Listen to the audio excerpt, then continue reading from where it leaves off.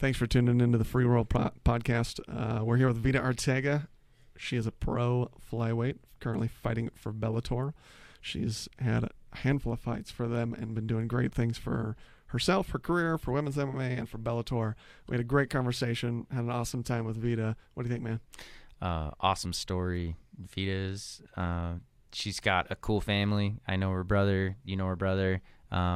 Fighting background is like phenomenal. These guys are just killers. So it's going to be exciting to watch her career kind of develop and as she progresses and climbs these ranks through Bellator, get that belt. Absolutely. Her next fight's on September 21st for Bellator in Boise, Idaho. If you want to watch it, it's going to be shown on Paramount. It used to be the Spike Network. If you're in town, show up, buy tickets. It's going to be a great time. It's a great card, and she's going to be on the main card. Yeah, support your local talent. We got a lot of guys locally. And how many girls? Is it just you? Or are you the only girl on the card locally? Yep. Cool. So make sure that you go out and you support these guys and gal, and make sure that you don't miss any of this awesome talent. Definitely. Well, listen to Vita's story. Stick around and hear it. Thanks for tuning in. See ya.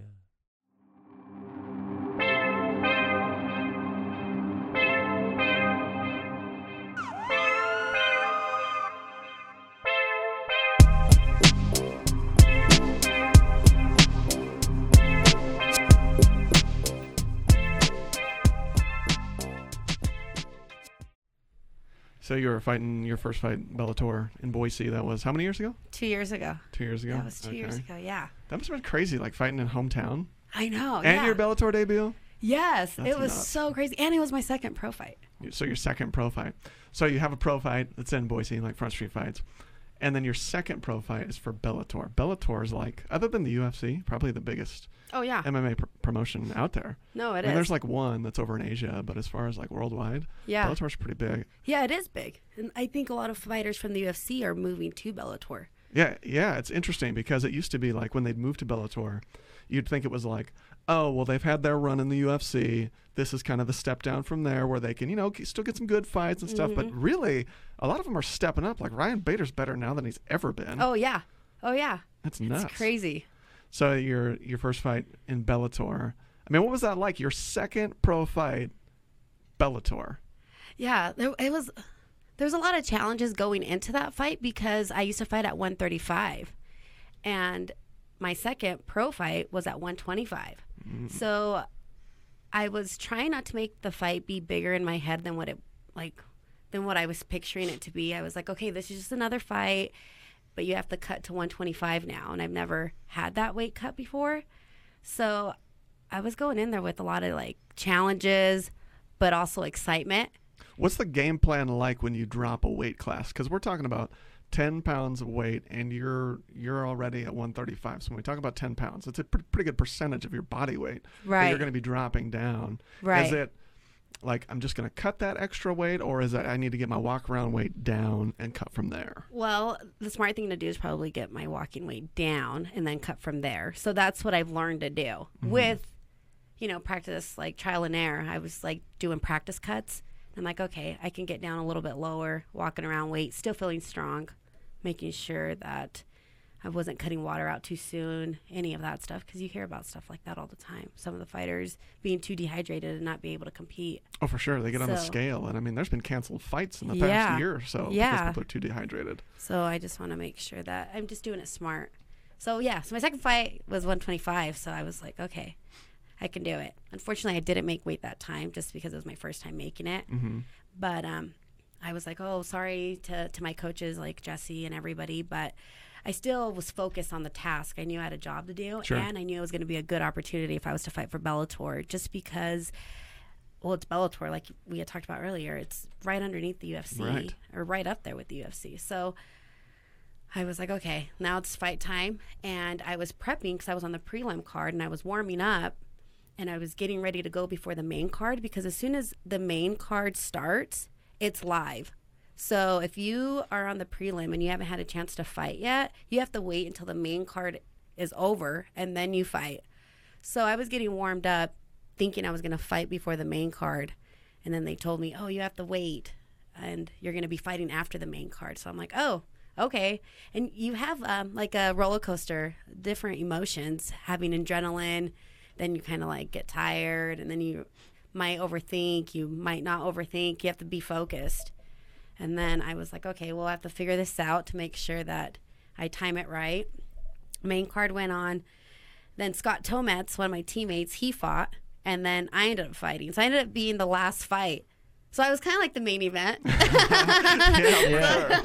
that was kind of cool. But yeah, and I performed well. It was a good challenge for me. It was against Jackie, and then after that,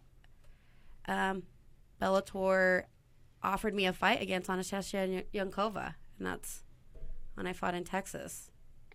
Yeah, that's crazy. That's got to be crazy though, because like a lot of people don't think about it, but when you're warming up for that fight, it's not just physical. You're not just like, getting your hands warm, get your body warm, getting a little sweat going. Right. There's that mental preparation. You're about to step on stage. You're about to get in a fight, and you're fighting for Bellator. There's a lot of like mental stuff.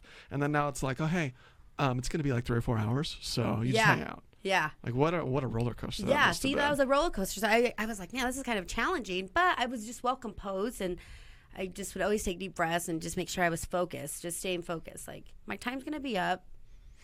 Don't think about it. If anything, I try to relax as much as possible, or take a nap or meditate, and then I'll get up and move around. And then I trust my coaches and my cornermen. They're really good about keeping track. Like, you're on deck, when to warm up, when to get started. So I trust them so much, and that it works out every time. That's awesome. Yeah. It's nice to do that. I can imagine it, going in there alone, right? Just kind of making it up yourself. Like, yeah. Well, I'm really lucky. I have my brother in my corner, so it's like my security blanket. Sure, and he's a very experienced fighter too. Exactly. Well, that's awesome. So today we're chatting with Vita Arteaga. She's a flyweight fighter for Bellator. She's got a pro record of 4-2. She's coming off a unanimous decision win over Emily Ducote back in July. That seems like yesterday. I know. That's pretty quick. And then you're fighting again on September 21st in Boise. You're fighting Denise Kielholtz. Have you had this quick of a turnaround before in your career? No. No. This is crazy, because before I fought Emily, my manager, Alfred, I was talking to him, and he had told me before I went out to Oklahoma, he called me and he goes, I know you're a vet, so I'm just going to throw this out there so you don't get surprised, but Bellator's coming back in September. And I said, oh, okay, thanks for the heads up, but focus on your fight. And I was like, oh, got it. And he's like, and good luck, and you're going to do great. And I said, okay, thanks. I went out there, and some of the Bellator crew, they came up to me and they're like, hey, we're going back to Boise, because they really liked Boise. So I was like, oh, sweet. Yeah, I heard. So I'm glad that my manager told me ahead of time, so I didn't get caught off guard and be like, whoa, wait, you are? Am I going to be on the card? And start asking questions. So I thought that was cool. And I had told him before he had called me, before I went into the camp going into fighting Emily, I said, hey, last year was not my year. It was like a shitty year for me. I was not as active as I'd like to be. So 2018, as cliche as it sounds, I want to make it my year. So after I have a fight, I want a quick turnaround. I don't care if win or lose. As long as I perform well, I want a quick turnaround. And he said, all right, cool. So it's crazy that I went out there, fought Emily, and then I'm having a quick turnaround, and I'm having it in my backyard. So I'm just trusting it. I'm just trusting it. Yeah, it's perfect. I mean, geez, talk about the stars aligning. Right? I mean, so it sounds like regardless of whether it was in Boise, you're pretty well ready to just go again. Yeah, for sure. I feel like I tell you, it sounds cliche, but I was like, this is my year. Like, I'm on a mission. I'm 30, and I'm right. I know that I can be up to the top, and I'm not getting any younger, and I know that this fighting journey is very temp. So I want to enjoy every step of it. But at the same time, I need to be focused to get to the top, because I really want that belt, and I know I'm not far away from that. But I can't overlook any fights, so I'm not overlooking Denise at all. I know it's going to be a good fight. For sure. Yeah, I'm super excited. So with these quick turnovers, is it easier for you to transition back into a new camp having less time off from a previous fight, just because you're already coming off being prepared already for that fight? Or is it more stressful on your body? Is it more difficult to recover? Like, so, do you like the rolling fights back to back almost? Yes. More so than taking 6 months off? Yes. Okay.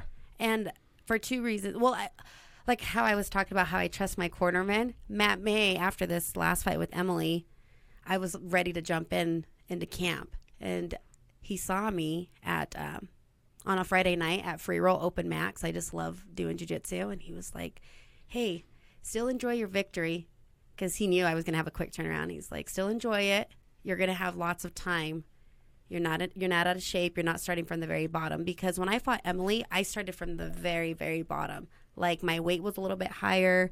My health was really low. Like, in 2017, it was just, I think I fought twice. I fought at the beginning of the year and then towards the end of the year. So I had like a layover, and then I got unhealthy. And now that I'm healthy, I'm like thriving off of it. I'm still hungry for it. And I'm just taking it one fight at a time. And so then I celebrated. Now I'm focused on the mental preparation. This is a new opponent. I have a different game plan, but I also have the same desire statement. That's to go out there and perform my best and fight in my hometown and get that W.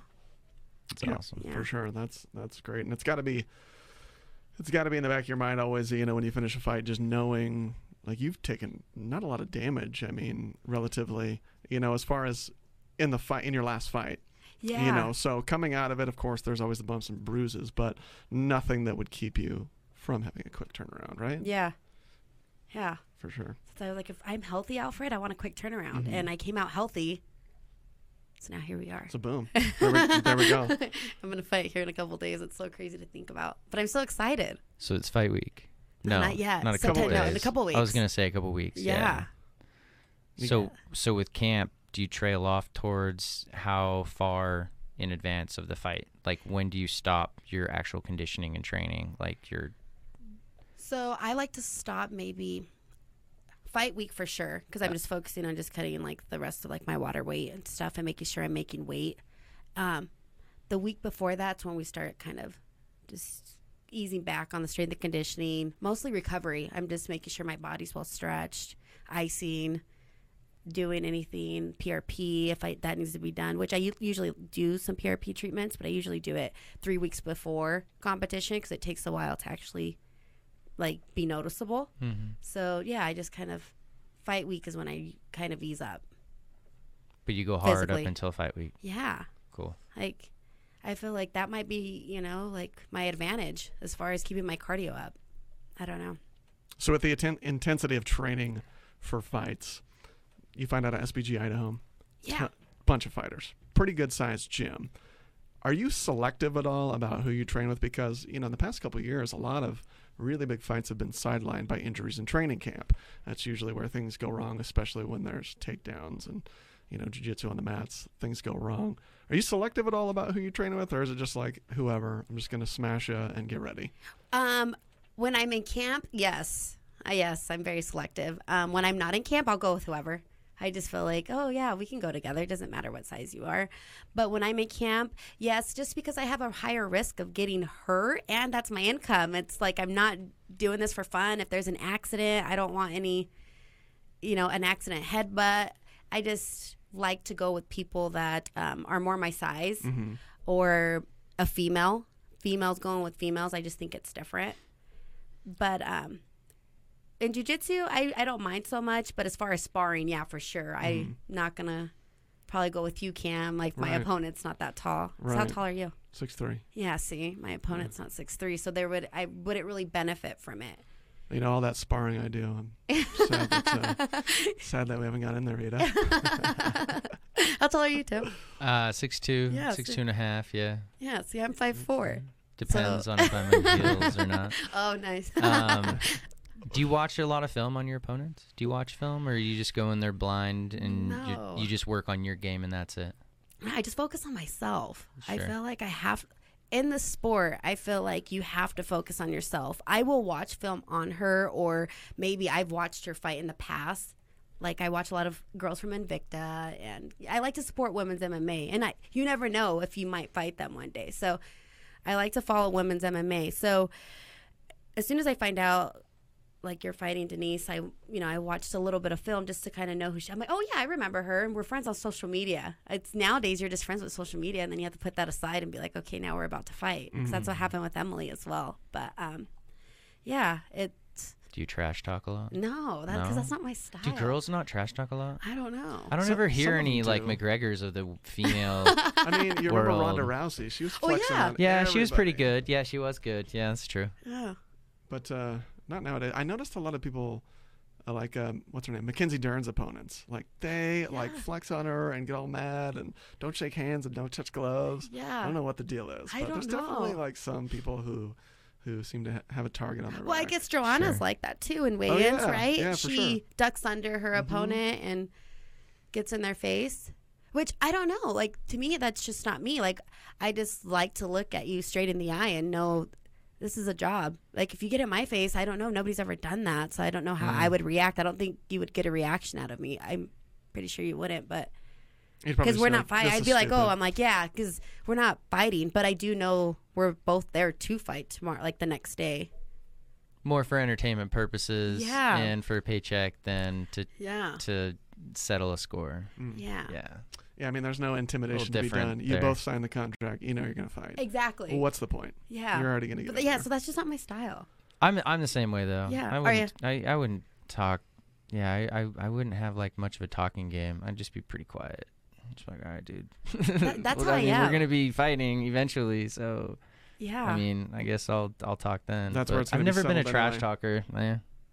no need to be. No need to be. I'm just not good at it. No. I'd fumble my words.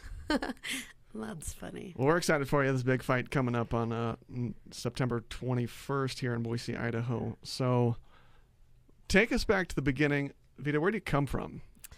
So I was born and raised in Burley, Idaho. I have three older siblings. I'm the youngest, the only girl and the youngest in my family. So maybe that's why I'm a fighter. I know people ask me, why do you fight? And I'm like, well, I like challenging myself, and I think I'm just born to do this. It's crazy. Well, one of your brothers, Freddie Arteaga, we mentioned him earlier. He's a pro fighter. He's 7-6, a flyweight for Combate Americas, right? Yeah. So you got a couple fighters in the family. Any other fighters in the family, either now or historically? I mean, where I does know. this come from? Maybe my parents. No, I'm kidding. But it's funny because when my dad, when he's up here, he still lives in Burley. He'll go to the gym and he's like, he'll tell me in Spanish. He's like, you got to move both ways. You can't just move to your left. And growing up, I remember watching like the Tyson fights, like our parents like getting the pay-per-view fights and stuff. So I've always been around it. I just never, I didn't know I would be here, like doing it. And now people are watching me fight. It's crazy. You were never like a little kid with hopes and dreams getting in there and like, making No, a statement. but I always felt like I was gonna be like in some sort of like entertainment. I just didn't know what, because I played basketball. I was a cheerleader. I was like, I feel like I need to be doing something of entertainment. You were a cheerleader? Yeah, I was a cheerleader in 8th grade. That's crazy. Isn't that crazy? I so don't see it. That's Oh, hilarious. that's funny. I don't know. You do have good later. kicks though. So, That's so funny. Yeah. so your brother's a fighter. Nobody else in the No, family. nobody But else. No. what do they think? Like, what do they think of you, the baby of the family, the girl of the family, getting in there and throwing hands? Man. Well, they support me. That's for sure. What they think, I don't know. I think that they love it because that's when I'm the happiest. It's crazy. That's when I feel like the most alive, and they know that I love it. And my dad even told me that. He's like, I'm never going to hold you back from doing what you love, and nobody sends you out there. If this is what you love, then go do it. And he's like, and I'll support you. I'm like, thanks, Dad. Like, It's the best support you yeah, can get. exactly. I was like, thanks. And my mom's the same way, and my brothers are the same way. My brother Bobby always goes to all of my fights. Even the ones that are. Far away. No He kidding. went to Oklahoma. Yeah, he's so supportive. Like, That's awesome. yeah, I have a lot of support.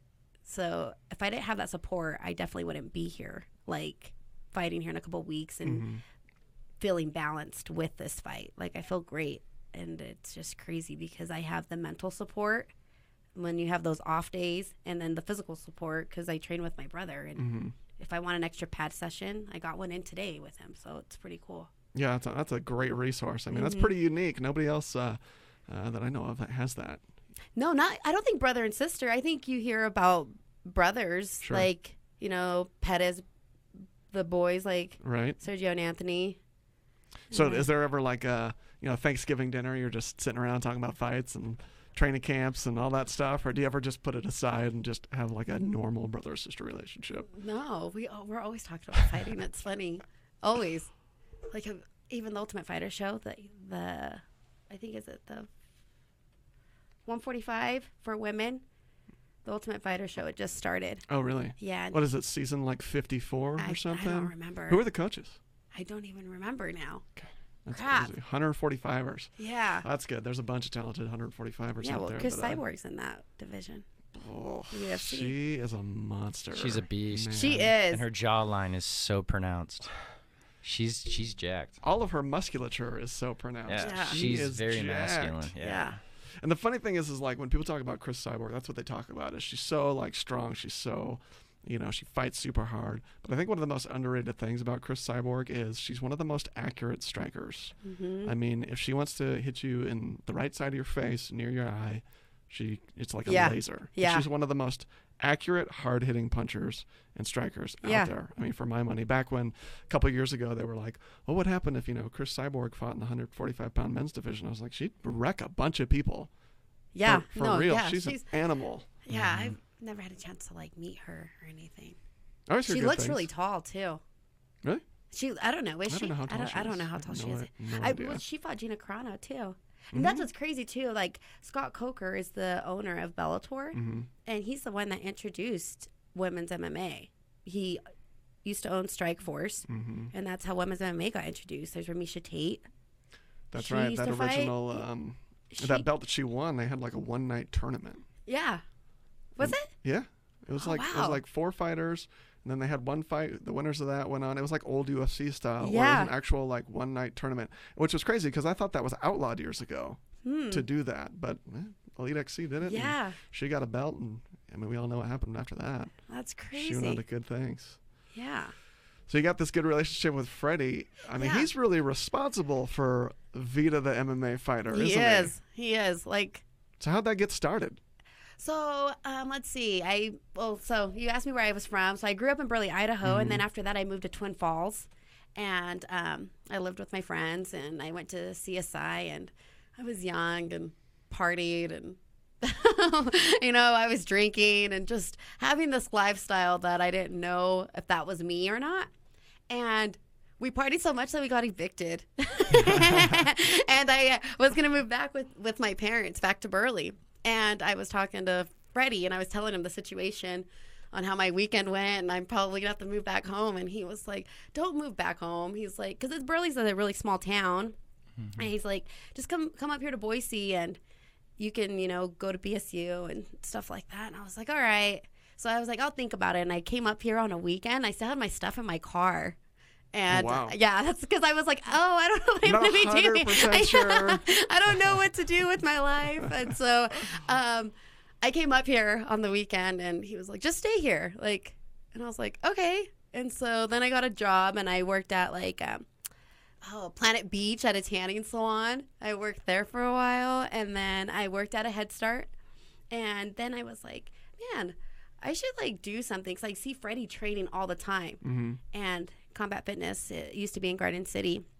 And that's when I'd go out there and I'd go watch him. And Scott Jorgensen said that he told Freddie, he's like, your sister can train here. She doesn't always have to just sit there and watch. And I was like, okay, cool. So I asked Freddie, will you teach me the counts so I don't do class and make a fool out of myself? And he would kind of just show me what to do. And then I started taking classes there. And then I just felt good about it. I was like, this is so cool. And then at the same time, I was like, this is going to get me back into shape, because at that time, I got on the scale, and like I told you, I was just partying, I just didn't care, which is so sad. But I got on the scale, and I was like, man, I weigh 198 and I'm 5'4". Wow. And I was just partying and drinking. And it's crazy to think, because I fight at 125 now. That So it's- college freshman 15 is real, isn't it? Man, that was not 15. It was like 40. And yeah, so I was like, great. This is crazy. I'm like, you know what? I'm like, I need to start caring about my health and start training and doing something. And I started training, and I fell in love with it. And then, So when did you decide, hey, you know what? I want to give this competition thing a shot. Well, it's crazy. I had my first fight in September. September's my month. I'm loving guess. it. In September, it was in 2012, and I was like nervous, and Freddie's like, "Are you okay?" I'm like, "Yeah, I feel great. I think." Like, I didn't know what to think, and my mouth was dry, and I was like sweating. I was like, "Is this normal?" Because I don't know what to think about this, because I've never been in that situation. If you've never fought, you don't know what to expect. Well, if anything you do, you don't really know what to expect if you've ever done it. And so I was like, all right, I'm gonna go out there and see what happens. And I didn't really know I knew a little bit of jiu-jitsu, but not a lot. And I was like, I'm just gonna give it everything I got. Like, I've been training, and I was healthy, and I fought at 135 in 2012, and I actually won by a knockout. And right before they announced us, it was for a belt. So your very first amateur fight is for a belt. Introducing Vida Arteaga. She's 0-0. Let's fight for this belt. It's prepping me for the future. For sure.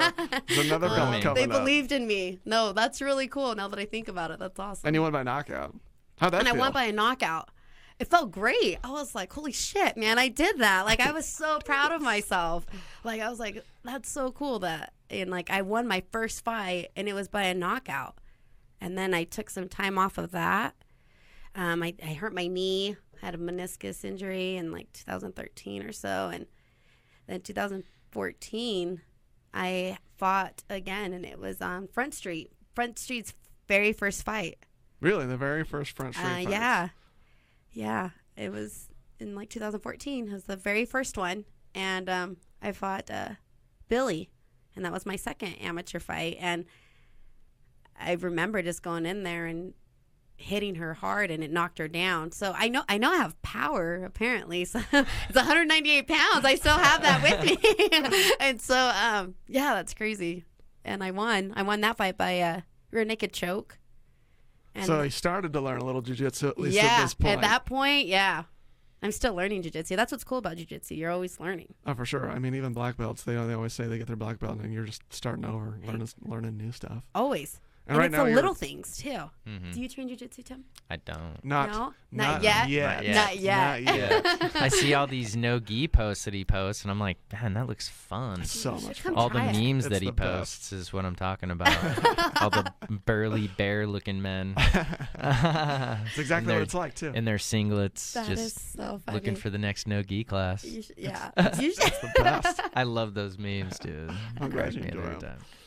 No, use my jam. awesome. I'll show up one of these days. You should. Do You it, should try dude. I God, should. so much It's just fun. different. I've got a wrestling background, so I understand nice. ground game. Yeah, I wrestled my entire childhood up until high school. So, I mean, I understand at least that aspect of being in a controlling situation like that. Or being in an uncontrolling situation like that, I guess, depending on where you're at. But, yeah, so, I mean, I should show up. It'd be fun. Definitely, dude. Yeah. Free I know roll it's a Friday's the completely best. different take on a ground game, but I think it would be something that I would transition into a little easier if I had not had a wrestling background. For sure. That's And I always tell crazy. people like that start jiu-jitsu, you know within like a week whether it's not for you or like this is the best thing ever and you're never going to stop. It's always one of the two, and it happens like fairly quickly, I think. Yeah. Free roll Friday is the best anyway. You have so much fun. Yeah. And so you're currently a purple belt, right? Yes. I tell you, I roll with some other purple belts at our gym. You do not feel like a purple belt, Vida. Rolling with you like 2 years ago used to be like so much fun. And I was like, oh, hey, awesome. Oh, she got the arm bar. Cool. I love training with Vida. And I roll with you now, and I hate every minute of like every round. It is the worst. And in like a good, I mean that as a compliment, but God, it's like a nightmare. Thanks. I'm taking it as a compliment. God, Thanks. Your wrestling has just Thanks. gone crazy lately. Yeah, thank you. Is that something you specifically have been working on, or has it just kind of come organically through training? Well, I think it's just even like my confidence of just believing in myself now. Like my last fight, like not in Oklahoma, but in 2017, like I was just off, and I was like, man, I need to just start believing in myself and trusting myself and just go for it. Like, I know I'm a good fighter. I know that I have the skills. I'm like, I just need to start taking more risk in my jiu-jitsu, because I always play defense a lot. And so that's what I've been noticing about myself, is I'm just trusting it and not even questioning, like, should I go here? Am I going to get rolled? I just do it now.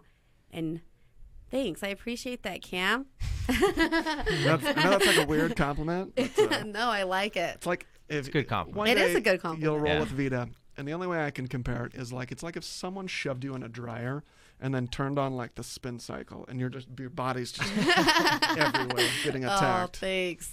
So you're an Ammy at this point. How many Yeah. Ammy fights did you have? Do you remember? I had 4. I was 4-1 as an amateur. that was my second fight. We were talking about that. I felt like I was going through them. And then my third fight, I fought in Utah, and it was for a show, Showdown. Showdown. I think that was the promotion's name. And I went out there, and I think I was just like not focused very well, and I never traveled because both of my fights were here previously. They were both in Boise. And I was like, I didn't really know the atmosphere. And so I lost by a split. So like, crap. Then after that, I fought again and against Danielle. And it was like another local show in Utah. And I won that one by a TKO. Do you remember who you lost to? It was to Caitlin Neal. To Caitlin Neal, right? Yeah. Current Bellator fighter. Any chance we can run that one back here soon? To fight. Well, Maybe get a rematch, or is she a 35er? Well, she's a 25er, but I've already fought her, and I wouldn't mind fighting her again. But I guess my vision is moving towards that belt. Sure. So sure. I don't know if fighting her, like I wouldn't mind fighting her again. Like I'll fight anybody, but if I want to be fighting like the next. Whoever's going to get me to that belt. And I like this next fight, I know, Denise is a kickboxing champ, so it's nothing but opportunities and possibilities. I get this W. So I think that's how you have to start seeing the fights matched up. Like, I don't really care that I lost. I much respect to her. She Sure. got that W that night. But now I'm more like, okay, how do I make my way to the top? Who Focus do on I what's need to ahead of fight? ya. Yeah. It's a good attitude to have. Yeah. Focus on what's important, your goals and Right. stuff. Yeah, like Don't get that hung night up I was on the like, losses. no, that I was like, damn it, I lost. I was like, crap, it could have gone either way. It was a split, so it was definitely a learning lesson. Mm-hmm. And that's why I was like, moving forward, it's not even like an ego thing. Like, she was a better fighter that night. So Cool. I was like, cool. Whatever. Let's just, I was like, all right, now who's like now? But right now, like I'm in a good place. Like I just fought Emily. Now I'm looking forward to this fight. So it's pretty cool. Yeah, my amateur record, though, to answer your question, was 4-1. 4-1. What made you decide to turn pro? So it was crazy. Before my amateur fight, as after I fought Caitlin, I fought Danielle, then I fought in Vegas. And I told myself going into that fight, if I win this fight, I'm going to go pro. I'm like, if I'm going to get punched in the face, I might as well get paid. Like, For sure. no, I can't be taking that much damage and not get paid for it. And the weight cut, I was like, might as well get paid. So I made that decision on my own. And then I obviously talked to my coaches and my teammates. And then I went out there and I won. I actually had a great performance that night. Like, I did really well. It was against Hannah, and that was still at like 135. And then I came back and I was like, all right, I'm ready to go pro. And then I made my pro debut 2 years ago here in Boise, and it was for a Front Street fight, and it was my pro debut, and it was against Ashley Dean. And holy shit, like, she can punch. I have never been hit so hard. Like, she No can, kidding. Yeah, she can punch. Like, it's crazy. I was like, dang, like this girl came to fight. I had nothing but respect for her, and I won that night, and it was because I knew what I had to do to get that win. And none of us were going for takedowns, and I went for a takedown in the third round. And, she got back up, and then I'd go for it again, and I got the W by a split. But it was definitely a good fight for me, a good challenge. And I was like, I actually am so glad that I got that fight and a tough opponent on my pro debut, because it's just going to prep me and make me mentally and physically better for the next match and for my career. Like, Did it kind of confirm your decision of going pro too? yeah, exactly. Like, this was a legit fight. Yeah, I was on this. I'm like, this she's tough. I was like, man, I've never been hit like that before, like in a fight. So I was like, this girl's tough. So you're right. It like definitely set me up. Like, okay, if I can take damage, I can do this. I can, And to go on to win. Yeah, exactly. So exciting. That's awesome. Yeah. That was for Front Street fights, and you said was that the first Front Street fights? No, that was the second. Was that in your amateur? That was my amateur. Okay. And then I made my pro debut on Front Street. And then my second fight was for Bellator. Man, talk about a jump. Right? I mean, when you're an amateur or when you're starting your pro career, before you fight for one of these big promotions, what are you thinking in your head? I mean, you doing any visualization of yourself in the future, like fighting for that Bellator or an Invicta or a UFC? Just thinking like, I'm gonna get there one day. I mean, was there any of that visualization before you got to Bellator? Yeah, there definitely was, and there still is. I have a vision board in my kitchen, and it has all of my goals on there, and it has the Bellator belt. So it's crazy. I had my purple belt on there, and I was able to achieve that. And I feel like if you see it and believe it, it could happen. Why not? Like, your brain plays tricks on you all the time, and I feel like if your goals aren't big enough that you're kind of like afraid of them, then they're not big enough. So you have to be a little bit afraid of your goals. I think you're right. I think a lot of people Like, have it'll hold you that. back. There's like Make that yourself separation. uncomfortable. Yeah. For sure. Yeah, that means you're putting yourself in a position to grow. Exactly. Yeah, make yourself uncomfortable. That's what I was always told. Right? It means you're like learning something. You're like put in a position that's completely different. And You have Right. to think differently to solve it. Yes. Whatever it is, you have to figure out why you don't feel that way, and you have to figure it out. Exactly. Yeah. And then you grow. Yeah. That's how I feel. Like Well, I think sometimes people get hung up on the fact of like, you look at you fighting in the UFC or fighting in Bellator, and you almost think of it as like a separation from reality. It's something you watch on TV. It's something like you hear about when you're at a certain level.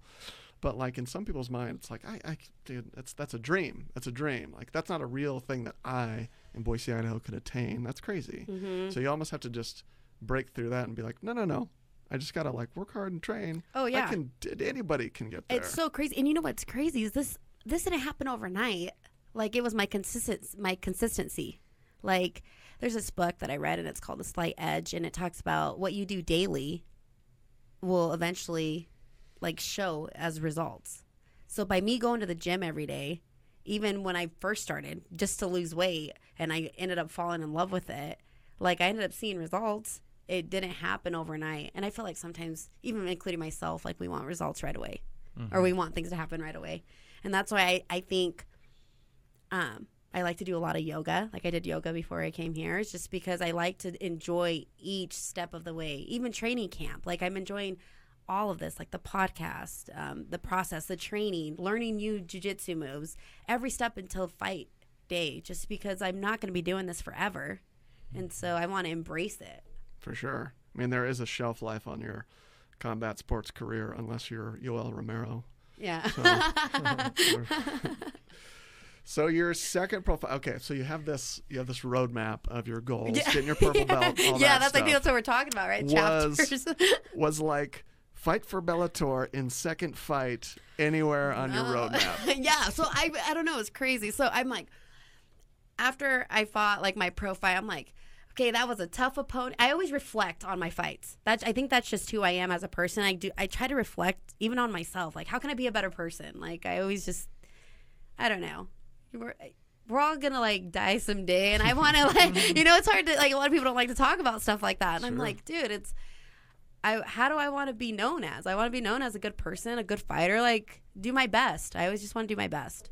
So I always reflect on all of my fights. And after I fought Ashley, I was like, man, that girl was a really tough opponent. It was a good challenge for me. So, like, shit, sky's the limit. Let's just see what happens. And then Bellator came into town. I'm like, oh, this would be a cool organization to fight for. Not really knowing that's who I wanted to fight for, but just the way they were treating me and other fighters, I was like, I wouldn't mind fighting for them. Like, this is so cool. How did you get the word that you were fighting for them? How did that all Yeah, happen? so and how did you hear about it? so after I fought Ashley, I was like, I fought for Bellator, and I liked the feeling of that. And then they offered me a fight because I wasn't signed with them at that time. My first fight, I wasn't signed with Bellator. It was like a tryout or just an opportunity. That's what it was. It was an opportunity. And they asked me if I wanted to fight Anastasia Yankova, and she wanted to fight at 130, which a catch weight. So I was like, oh, great. Yeah, I'll fight at 130. And I guess every fight I see is opportunities. And right away, I was like, this is a good opportunity. And it was going to be televised. I was like, my third fight, and it's going to be televised. That's pretty awesome. That's so I'm crazy. like, I'm like, let's take it. Like, I wasn't scared. I was more excited. There's no additional pressure. It was more just like, this is a great opportunity. Yeah, exactly. So I went out like, I was like, okay. Freddie, I sat with Freddie and talked to him, and I was like, you think I can beat her, brother? And he was like, oh, yeah. He's like, I don't think she can take your hit, because I was like, okay, cool. Like, he said that to me, too, knowing that. I was like, now that I think back, because I went in there, and the first minute, I like, punched her, and I just rocked her. And it's crazy, because I rocked her a couple times. Mm-hmm.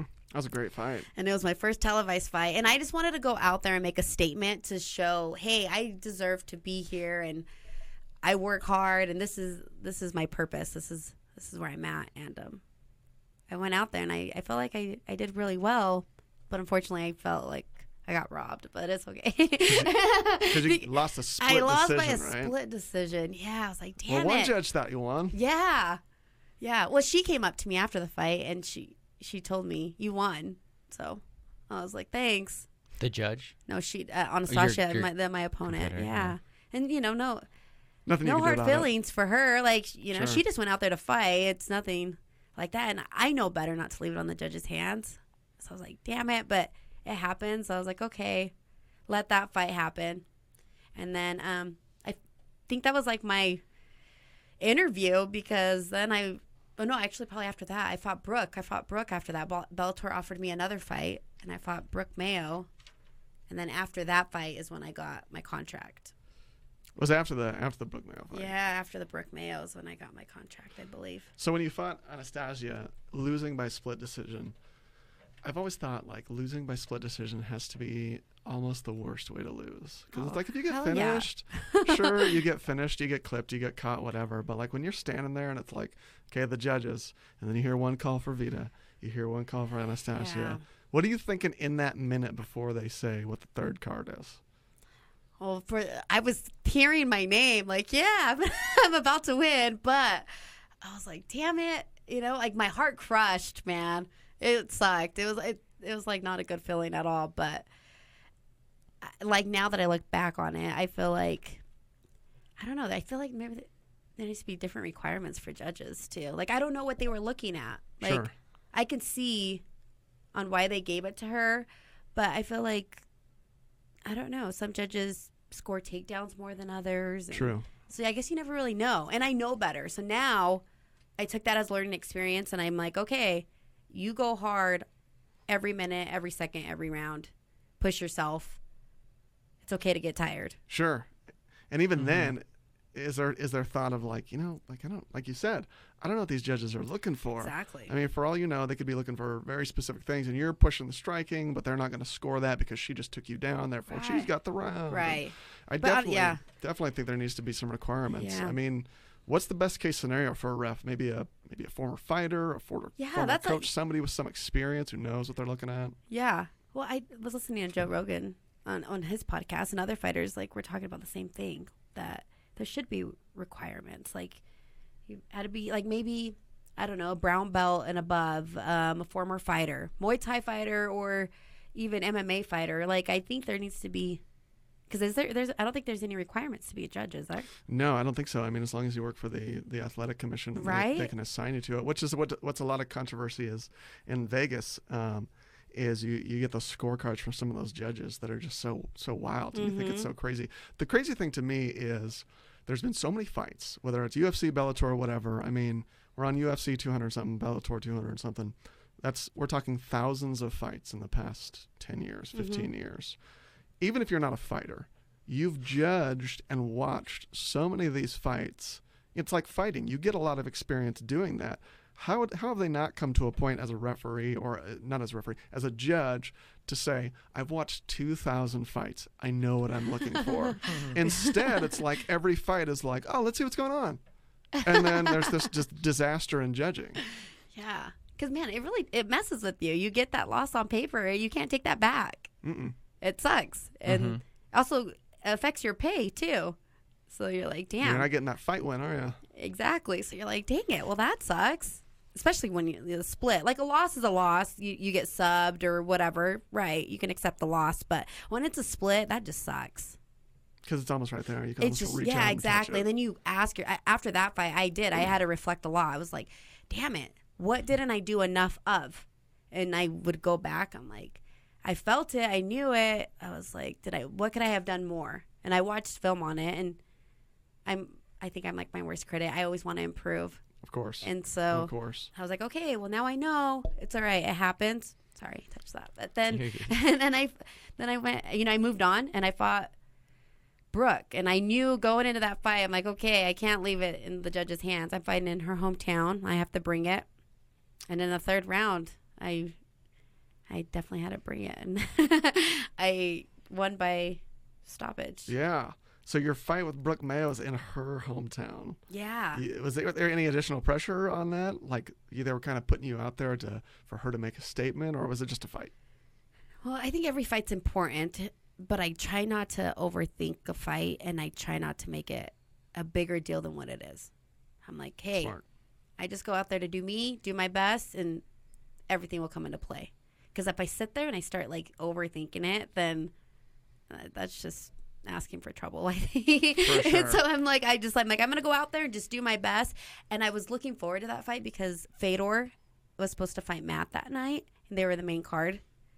And then Matt wasn't able to compete because he was passing kidney stones. Oh, man. But I got to meet Fedor. Oh, and I had such a cool experience. When I was walking out, since that situation happened to Matt, Fedor wasn't able to compete. And as I was walking out in the back, when they're like, Vita, you're on deck, I was like, okay, great. I have my hood on. I always have my hood on when I'm walking out. And Fedor and I made eye contact. And, like, I put my hand out for him to give me, like, a fist pump. I know that. And he looked at me, and he nodded, and he, like, dabbed hands with me. Nice. And that's when I was like, all right, I'm ready. Nice. Because he's a cool. legend. So I thought that was so cool. Like a little Russian luck. Yeah. Go out there and do it. Go out there and do work. Heck yeah. That's how I took it. And I went out there and I got the W. And after that, my manager Alfred was able to negotiate a contract with Bellator and stuff. And I mean, what a fight to do it with. Your fight with Brooke Mayo is, personally, that's my favorite fight. oh, thanks, Cameron. Love that fight. I was like geeking out watching that thing. It was so good, so back and forth. The thing that's cool about it is definitely, I mean, if there's a way to watch it, I definitely recommend people do. But not only was it good, is it such a great thing for you, I think it's a good fight for her in a way, you know, because like she fought a lot. And I think it's a great fight for like if someone was like, women's MMA, what do you mean women go out there and fight? That's one of the fights I'd use to be like, all right, check this out. Right. You know, it's a great statement for like women's MMA, I think, is that fight. Because like both just went to town. And then the third round, I mean, you caught her a couple times. Was it in ground and pound? Is that where you broke her socket? No. So it was, I threw like, I'm trying to think. I think I threw like a 1-2 and then 1-2 as me, like a jab cross. And then I knew she was a wrestler, so I was practicing as far as like not trying to rush so much. And I'm still working on that because my aggression can work in my favor, but also get me in trouble. And so I kind of pulled back, and when she came forward, I like threw like an uppercut, and then I landed my cross again. And then that's when her head snapped back, and I was like, oh, she's hurt. So then there's why my aggression, I'm like, oh, I got excited. And as soon as I went to go for another hard punch, she took me down. I was like, crap. But then she took my back, and I got out, and then I did some ground and pound, and then I re-hit. That ground and pound was vicious, by the way. Ground and pound's one of my favorites. Like when you hear that thump, it's great. And I mean, it was vicious. Whenever you'd thump her, like it was so loud that it would take over the microphones. Like they'd be talking and be like, all right, Vita's, she throws another, and it's just like, oh, that's vicious. Were you targeting the eye at all, or were you just throwing what was there? I was just throwing what was there. And I instantly saw her eye like swelling up, but it's a fight, and it's crazy when you're in there. Like you see me outside of like the gym, and I feel like I'm a friendly person, but in the gym, like or when I'm fighting, like I'm in the zone, I'm ready to go, and I can be so aggressive and like masculine on most. It's so crazy, like women's MMA, because you have to like be fearless. Well, your primal instincts, I think, kind of take over, crazy. and I think those are very much suppressed in society, like aggression in females. And yes, by that I mean it's like not really appropriate for chicks to like go out there starting fights. But like when guys are out starting fights, like, oh, whatever, he's a couple dudes just starting a fight. It's what boys do. Yeah, it's what boys do. They're usually more aggressive, right? No, exactly. But chicks are not. Usually they're more proper, and like people don't look at a woman as going out into a cage and just beating the crap out of each other. Like that's just crazy. It goes against the social norm, I guess. Yeah. More so here. I would think so. I don't know. No, yeah. You're exactly right. It's crazy. It's like at times, I think women probably have more to prove too in women's MMA just to show that. Yeah, you're right. Sure. But along with fighting, as a female MMA fighter, you're training with a lot of guys too. Yeah. I mean, most of the team up until recently has been mostly male fighters. Yeah. Has that ever been strange or odd as a female, or is it pretty much just like every day? Yeah, it's crazy because when I'm rolling with them, I'm not like as far as grappling, doing jiu-jitsu or training with them. It's like I see it as more like, hey, we're two humans out here competing. Like when I'm training, like when I go with you, I'm like, we're competing. I'm trying to break your arm, you're trying to break my arm. Not really, but as far as trying to sub each other, but I don't ever think anything different. It's crazy. There any like stigmas that you deal with outside of the gym, or any misconceptions maybe people have that you've ever had to run into or face being a female fighter?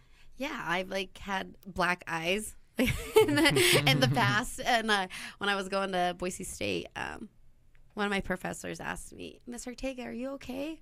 And I said, "Yeah, why?" And he was like, "Oh, I just wanted to make sure." And my face, from sparring, I had a freaking black eye. Make sure it's not like a domestic situation. Yeah, which I thought was so thoughtful. And I have like bruises on my knees and on my legs just from grappling and training. And it was summer, and he's like, "Are you okay?" I was like, "Oh yeah, thank you. Thanks for asking." And I told him what I did, and then he looked me up, and he's like, "Oh, that is so neat." I was like, cool. "Oh, I thought it was so cool though that he cared to ask." But yeah, I guess as a woman, like you wouldn't. I guess I don't come off as a fighter. I don't have like that image. Like I don't have like a 6-pack or anything like that as far as that goes. Or it's just crazy. What do you wish like more people knew or understood about being a female MMA fighter that maybe people don't, or they expect differently? Well, I think I can't speak for all of the women that fight, but we do have hormones, so that comes into play, and that sucks. Like that's like when you're trying to cut weight, and if you're on your cycle, that sucks, and like shit like that plays into effect, and it's like a lot of. If you've never been around it, if you've never helped a girl cut weight, that can be a little bit of a challenge. And then sometimes, I think, even including myself, women overthink things, and we're more emotional at times. Oh, yeah. Sure. Sure. So it's crazy. Or I guess, some women can be like even more vulnerable than other women. So it's just interesting on how you react to the fighting situation. Either you're going to fight back or you're not. It's a roller coaster. Does that make sense? Absolutely. Totally makes sense. Because I feel like I even threw myself off on that because I was like thinking about it. I grew up with 4 sisters. I know what it's like. Yeah, I've dealt with the emotions and the roller coasters. Yeah. At least growing up, I dealt with all the smooth swings. They'd take it out on me because I was like the younger brother. Oh, poor Tim. Do you ever train with like newer people to the gym that anybody ever tentative, like when they first, because you're a female, they roll with you differently or train with you differently because they don't know, or they think in their head like, okay, it's a female, she's smaller, I need to train differently with her? Yeah, I could feel it. Like that's what jiu-jitsu is. It's based off of feel. We're not talking like, oh, am I putting too much pressure? If you've ever trained jiu-jitsu, it's all based off of feel, and I can feel people like when they're really tense, and I'm like, man, like I don't know if you're being tense because it might be an ego thing because I might sweep you right now, or if you're being tense because you don't want to crush me. So I kind of feel, which is still kind of an ego thing. Yeah, it is. I don't want to accidentally hurt you.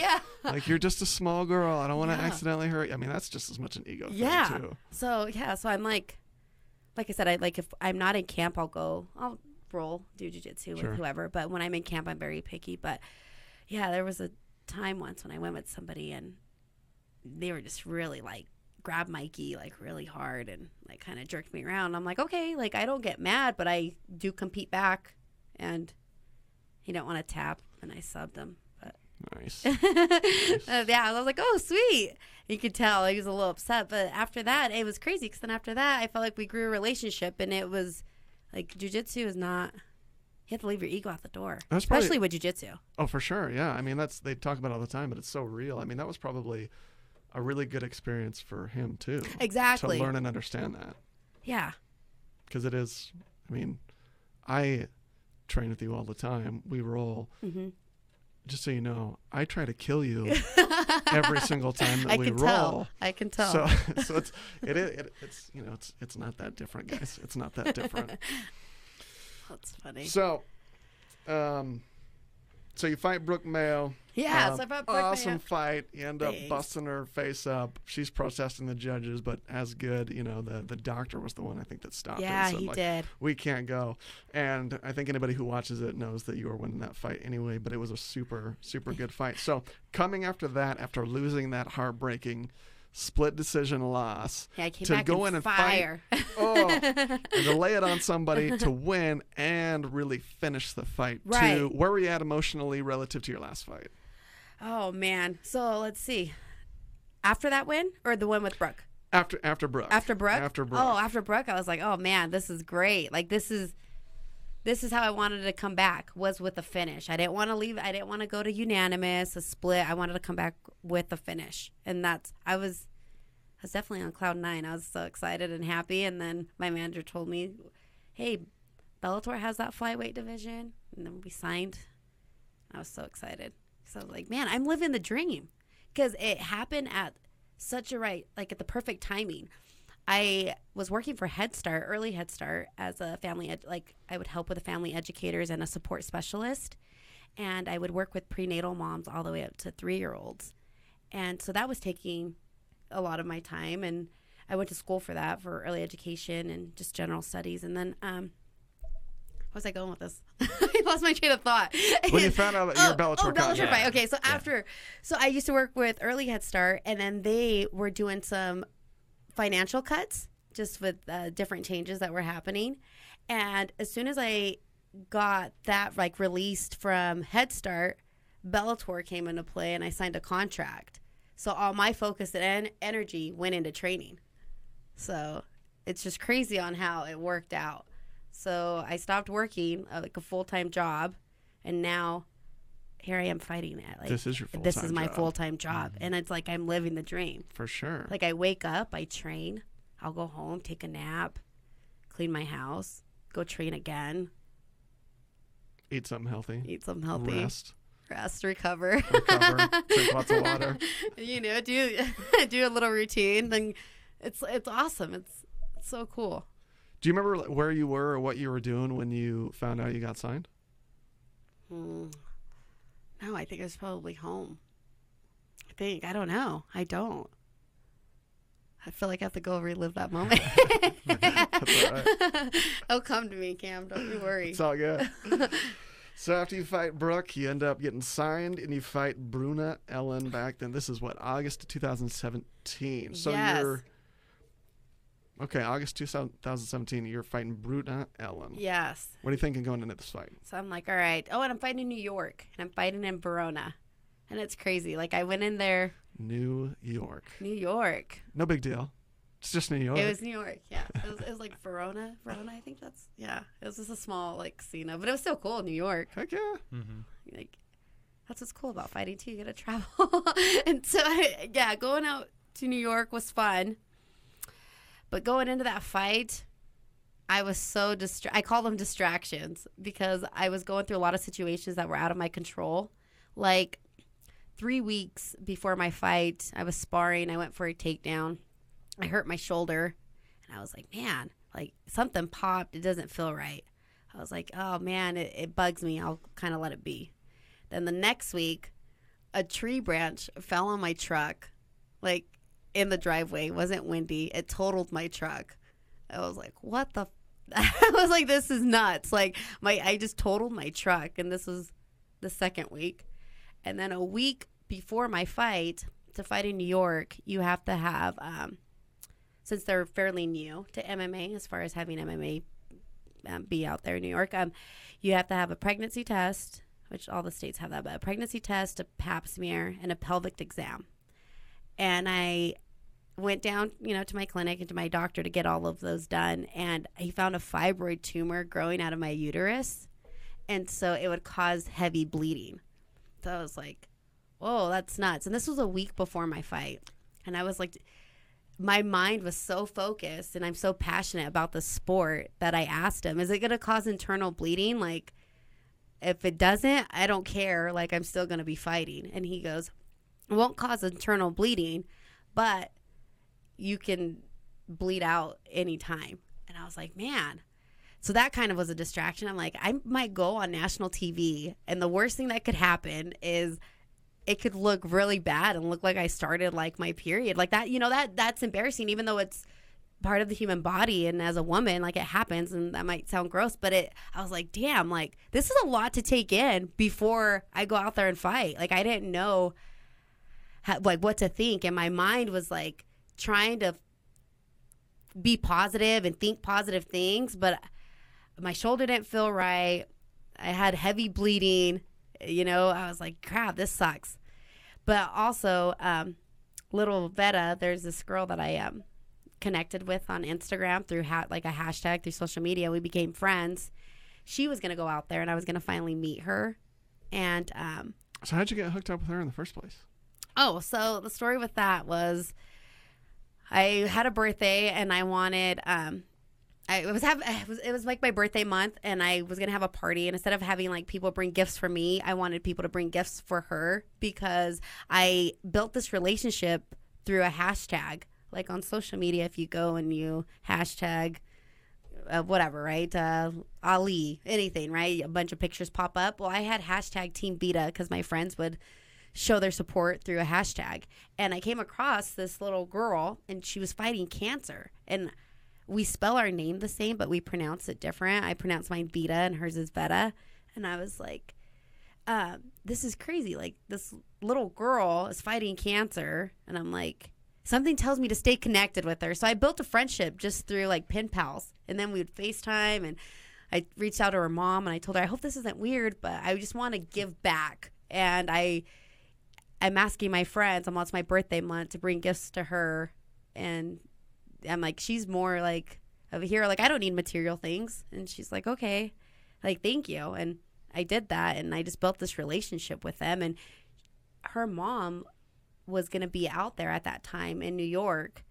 And she's like, hey, I just saw that you posted that you're going to be fighting out there.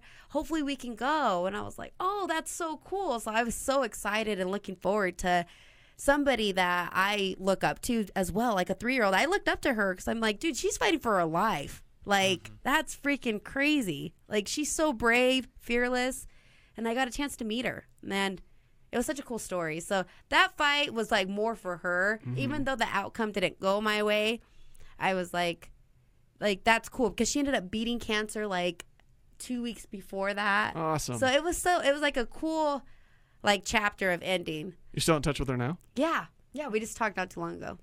That's great. How's she doing? She's doing well. Good. She's doing well. I told her to try jiu-jitsu, and her mom said she might be into it. So I was like, yay! So that made me excited. She likes dancing and stuff too. And I'm like, no, that's awesome. But I guess she tells all her little friends at school, like, oh, I know a fighter. And I'm like, that is so cool. Heck yeah. Yeah.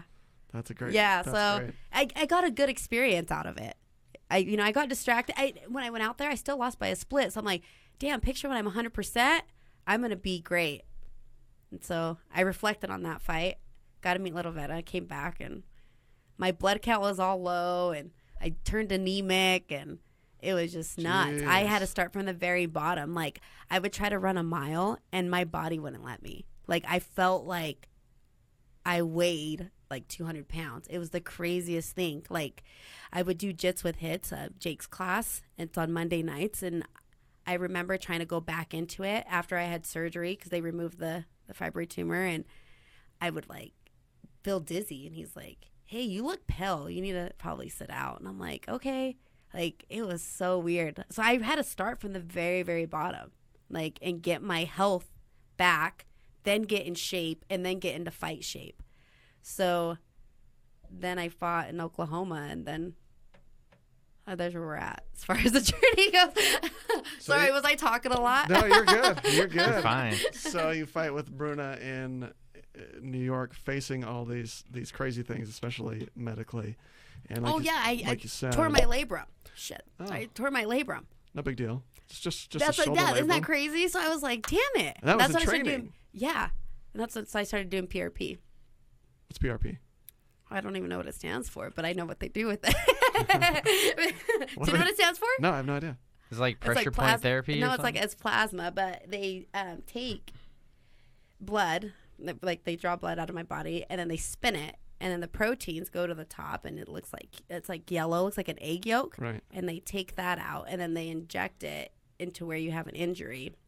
And so with a labrum tear, that's just with time where you have to have surgery, and I like live by it. It's crazy. Really? Like I opt out of surgery because of it. That's crazy. Yeah.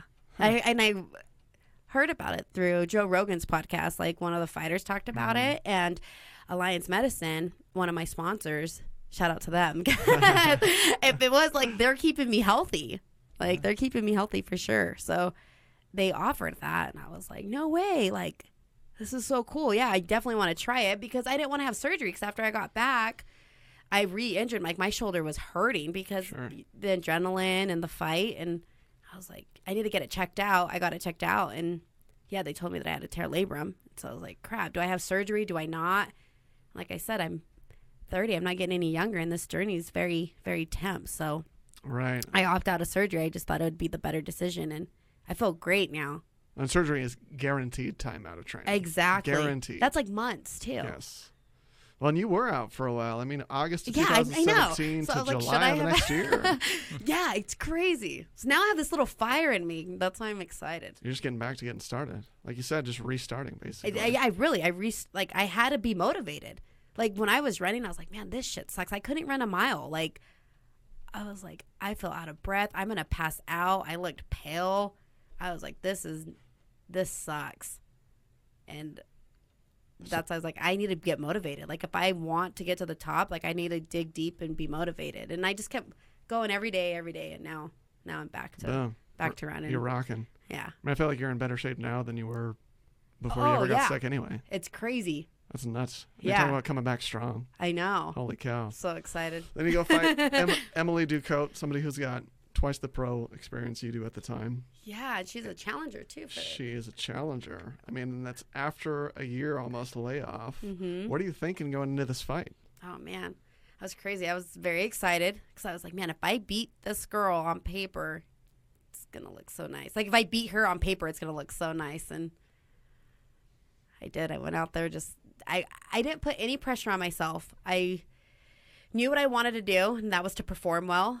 And I got a lot of compliments saying that I did perform really well, and I was just trained really hard, and I was like, I know it's going to pay off. Your boxing looked like way better than the fight before that. You're always a good boxer. Thank you. But it was like a Thanks. noticeable difference in your hands, I noticed in your Emily Ducote Thanks. fight, than your previous fight with Bruna Ella. Yeah. Bruna, yeah, I felt like I was just trying to swing for the fences. I wasn't very picking my shots. And that's what I'm focused on this fight, too. Picking my shots, Mm-hmm. going in, going out, because my aggression will work in my favor, and then it also gets me in trouble. So I'll close the distance, then I'm like, oh, crap. So I've really been working on that. It looked great. Thanks. Did a great job. Thank you. So after being injured, dealing with sickness, having a year layoff, you go out and fight. You win. Where are you at this point? How are you feeling? I feel good. I feel so good. No, I'm really excited just because there's so many things I'm looking forward to about this fight. I haven't fought with my teammates in over 2 years because I've been fighting with Bellator, and it's only been me. Mm-hmm. So it's cool to be fighting on the same card as Andrew Cruz, Kyle, Steven, even like Johnny and Josh, people that are from Boise. A great fight. So like Vince, even though he doesn't train with us, like it's cool that He's a we're local having fighter. local fighters. Mhm. So I think that's pretty cool. That's what I'm excited about. And I'm fighting in Boise, so I'm having more support than ever. Because I already get a lot of support even when I travel. Like I said, my friends my mom goes and my brother goes, and people watch it at Dave and Buster's at times. For sure. So now just fighting in my hometown, I'm really looking forward Well, to you're it. already getting to be like a full-fledged celebrity, Vita. I mean, you got like well over 10,000 followers on Instagram. I mean, what's that like? What's it like to just have that kind of support on social media and have fans? Like, you have legit fans. That's so cool. I know, now that I think about it, because it's crazy, because if I don't know you, I feel like, did we meet before? Because I've had people come up to me and be like, hey, Vita. And I'm like, hey. And I'm like, damn it. Like, I know that I know this person, or maybe I don't. And sometimes I don't. They're like, oh, I follow you on social media, or I follow you, or your fighting career. And I'm like, oh, thank you. And I want to get to know them just as much as they're following my journey. So I'm really grateful for it. It's pretty cool. Then I've had some creepers before too. That's kind of weird. Okay, so what's that like, being a female fighter on Instagram? I mean, like you said, you had some creepers. What's that like? You Yeah. deal with some Trying to douchebags. buy dirty socks off you. and No, stuff. like I this one time had this guy just send me a dick pic just through a like on my fan page. Just flat, and I was like, whoa, like that was uncalled for. And I just don't even acknowledge it, because I'm like, you're not going to get my attention in a negative way. Not that it's a negative thing, but I was like, this is not how I want to be interacting with you. Like, that's not me. I don't understand. And like, I was like, I don't know why you think that was going to get my attention. Yeah, why is it So I was like, a appropriate? perfect hi, you probably would have got a better response. You would have. Yeah, I would have said for hi sure. back. But for somebody just to do that, I'm like, no. Yeah. That's Say so hi. you'll get and then you'll get send the some dick pic. weird stuff like that. Shino's also gotten like, I don't know, like stuff like that, but we've talked about being girl fighters, because yeah, Shino Van Hoos fights for Invicta. She probably has to deal with a lot of that too. we're like two peas in a pod. We're always hanging out. It's Do you guys compare? Like, look at this idiot. Look what this guy wrote. sometimes, yeah. I'm like, dude, This guy's wiener. Check this guy out. That is so funny. No, but we talk about, like, because we get each other, like, as far as being friends and training partners. We have Yeah. something in common. It's a very similar lifestyle. Exactly. You know, similar training, similar. I mean, your careers are pretty similar too. Invicta is in its own right a really big Exactly. organization, great for women's MMA, and doing great things. And she's been fighting for them for a long time too. Yeah. So you're both on like a really high trajectory. Yeah. which is cool. That's gotta. I mean, fighting with your brother's cool, but having a friend, another A female fighter, exactly. like Shino, where your careers are very in tandem, and you have such a good relationship. That's got to be something special. Yeah, it's really cool. So we get each other as far as like having an off day or having good days Sure. or creepers, Her whatever. creepers. No, Those that's got to cool. be the best. So how do people follow you on social media if they want to follow you? Well, everything's just Vita Ortega. Facebook, Instagram, Snapchat. Just my first and last name. Do you have a nickname? Like a nick. Well, Vita's my nickname. Did you know that? Did No. you know that about me? So, I know your brother's name is Alfredo. yeah. I learned that. Yeah. So my name is Elvira in English, and in Spanish it's Elvira. And I couldn't pronounce my name when I was little. So I just started calling, I think, myself Vita. And then Freddie started calling me Vita, and everybody just started calling me Vita. So that's my nickname, but I don't have a fighting name. No. Is that Yeah, no. I got a fighting nickname. No, not yet. You guys can help me think of one. Yeah, Vita's a pretty cool nickname. I'm down with that.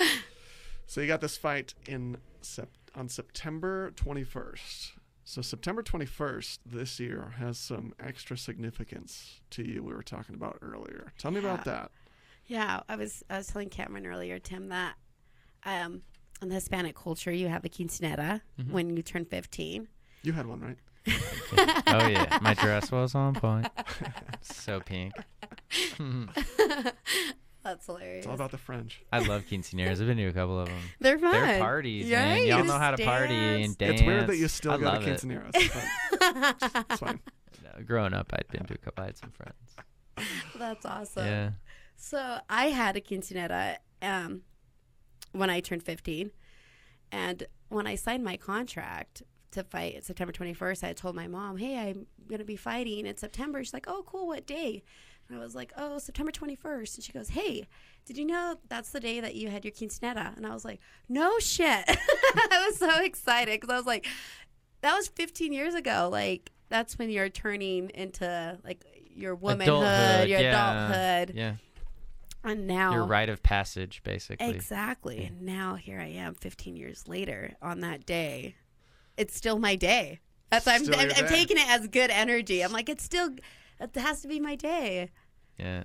The universe is lining up. So when you're born, so when you're 15, then you have your quinceañera when you're on September 21st, 15 years ago. That's the first 15 years. Start the second 15 years. know. Did you have any idea this is where you'd be at another 15 years? No. What were your hopes and dreams when you were 15 years old? What did you, when I want to grow? When I grow up, I want to be what? Do you even remember? No, I feel like growing up, I was just more. My parents always told me I could do whatever I wanted to do. My dad's like, whatever, I believe in you. If you want to be a doctor, be a doctor. He's like, I believe in anything you do. I'm like, okay, cool. But I didn't know what I wanted to become. Shit, I still don't know what I want to become. But obviously, I think I'm good at this. So Sure. I'm like, I'm going to stick with this and make this be a career. So I didn't think I was going to be a fighter. I thought I was going to be maybe like a professional athlete in basketball because I love basketball. And I played softball. Like I told you earlier, cheerleading. So I thought something in sports, but not MMA. It's so crazy. It's crazy where it takes you. I right? know. That's nuts. So then you're fighting this month, September 21st. It's going to start like another 15-year chapter with like a crazy No. event. 15 years later, can we come back For to this sure. show? Absolutely. All busted up with all sorts of bumps and bruises and surgeries and stuff. That's so funny. And Still talk about competing. how life's going at that time. Well, what do you see in the next 15 years? What do you think? Shit, I don't know. Man, I think I'll still be in the MMA industry. I don't know, maybe commentating. I should probably start talking to Front Street or somebody so I can start getting some practice in. I think that would be fun. Is that what you want to do? I think that would be fun. That's super cool. Yeah. Because I know what they're feeling. And I know, I don't know. I know the sport. It makes such a difference when a commentator is.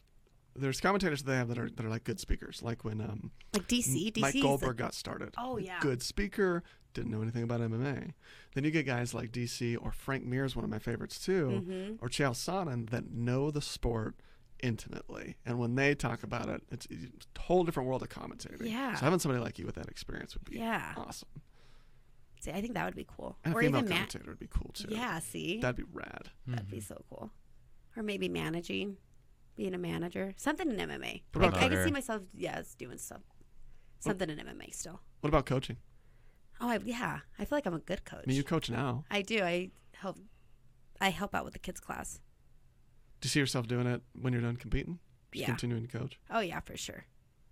Have to build the next prodigies. For sure. What We have like the flyweight squad at our gym. They're all amateur fighters, and they're all good. They are all good. Yes, they are all very good. Kyle Salami, Noah. Noah Schultz, Bradley Streeter, Yeah, they're all good. David Akers. Yeah. A lot of good. Yeah, they're upcoming talent. And then Freddie's a flyweight. Freddie's a flyweight, You're a too. flyweight. What's Yeah. the deal with 125-pound fighters, man? That's where it's Jeez. at. I guess so. I guess so. And then you work with even smaller. You're working with the kids, all little kids. What's it Yeah. like coaching kids? I love coaching kids. Just different. Kids are kids. They're confident, and I just love that they're just out there to have fun. They're not. Sometimes they'll be fighting, and you're like, "Hey, dude, don't tickle each other. We gotta be focused." And they're play fighting. And, well, he's pulling my hair. You're like, okay. So it's a little challenging, but it's so much fun because you can see the talent in the kids, just the way they Sure. move their bodies. Like, I feel like even babies, like, they naturally know how to do jujitsu. Like, not infant, like, little, but, like, maybe, like, at 7 months, 8 months. Like, they can naturally do a technical stand-up. Do you think part of it's like the There is. confidence? Because when I watch, like, okay, I'm a terrible wrestler, but when I watch people at the gym go for takedowns and stuff, I feel like a lot of the reason they don't have success is not because they don't know the takedown. It's because they don't have the confidence to just shoot. Whereas the people that, like, just do it, like the little kids, I see little kids shoot on each other and they're daydreaming about, like, Transformers. Yeah. And they just go in and shoot. Have you and, ever like, watched kids jujitsu? No. You should. It's fun. It's awesome. It's hilarious, man. It's like the most adorable violence ever. You guys should post videos like kids jits and Oh, like we little should. videos of kids just doing funny stuff.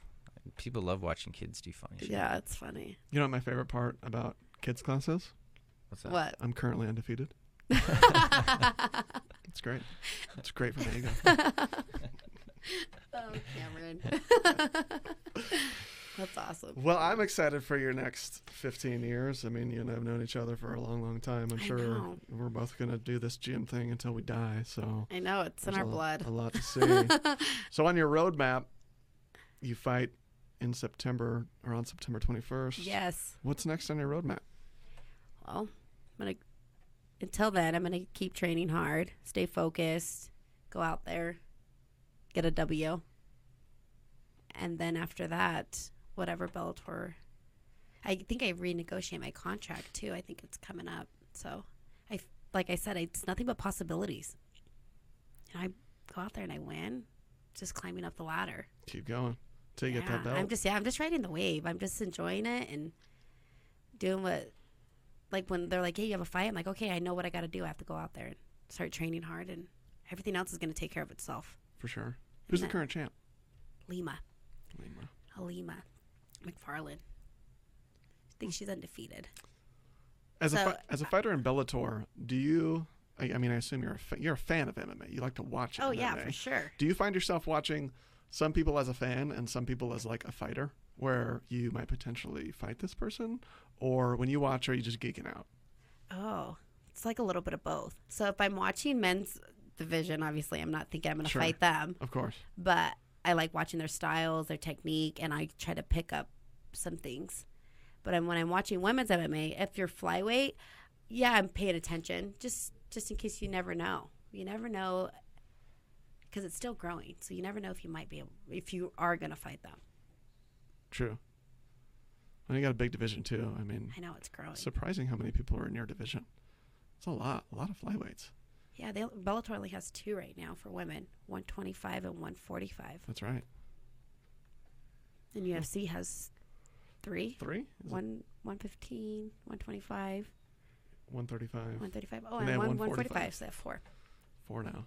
I remember back in the day, Dana saying women would never fight in UFC. I know. And now it's like literally some of the best fights ever. Yeah, for sure. And some of the best fighters. For sure. I mean, it's great. It's great for the sport. It's great for entertainment. I mean, it's awesome stuff. So how do people watch your fight? Is it on? I mean, you're going to be on the main card, so I am is going to it? be on the main It's card. going to be televised. Yes, it'll be on Paramount. So instead of Spike TV, Paramount bought Spike, so it's Paramount Network. Okay. I believe it's still the same channel. Yeah, so I'll be on the main card. So I'm so excited. So people can just tune in and watch. And we're the only women's fight. See, there's so many things to be excited about. Boise, the only women that are fighting. What else? There's so many things. Televised. Televised. Mm-hmm. Yeah. Mm-hmm. And it's my day because of and my it's your day. When was your quinceanera, Tim? Oh, it was cold. It It was- was in December. So many years ago. But man, that dress. So pink and sparkly. So much My fringe. crown. That's It's all about you. It's your day. It's you do your it day. however It you is want. all about me. But see, I guess that's But funny. wouldn't it be my quinceañero? Yeah. Because I'm a guy. Yeah. Yeah. Is there one for guys? I don't think so. Wow. Maybe nowadays. Oh. Right. I've never heard of that. I don't know, but There there's needs parties. to There's be- parties for There everything. needs to be change. Everybody, it needs to be equal. We need quinceañeros now. That's funny. It'd be a good excuse to go party, right? Heck yeah. Go dance. Heck yeah. I love dancing. So if people are in Boise or they're coming to Boise, how do they get tickets? CenturyLink. CenturyLink has tickets, and some of the fighters at SBG, the local fighters, they have tickets. So yeah, I definitely go and If you're in Boise September 21st, get tickets and go. It's going to be, yeah. I mean, the card, it's exciting that you're on there. The rest of the card is awesome. Oh, too. yeah. It is a stacked Yeah, card. it's so It's cool. going to be awesome. It's gonna be an awesome night. I'm so excited. I'm more excited about this card than I am about the UFC one that came into town. Like, that was cool. Oh, cool. But this card is rad. Yeah. Like that Rafael Lovato fight with John Salter.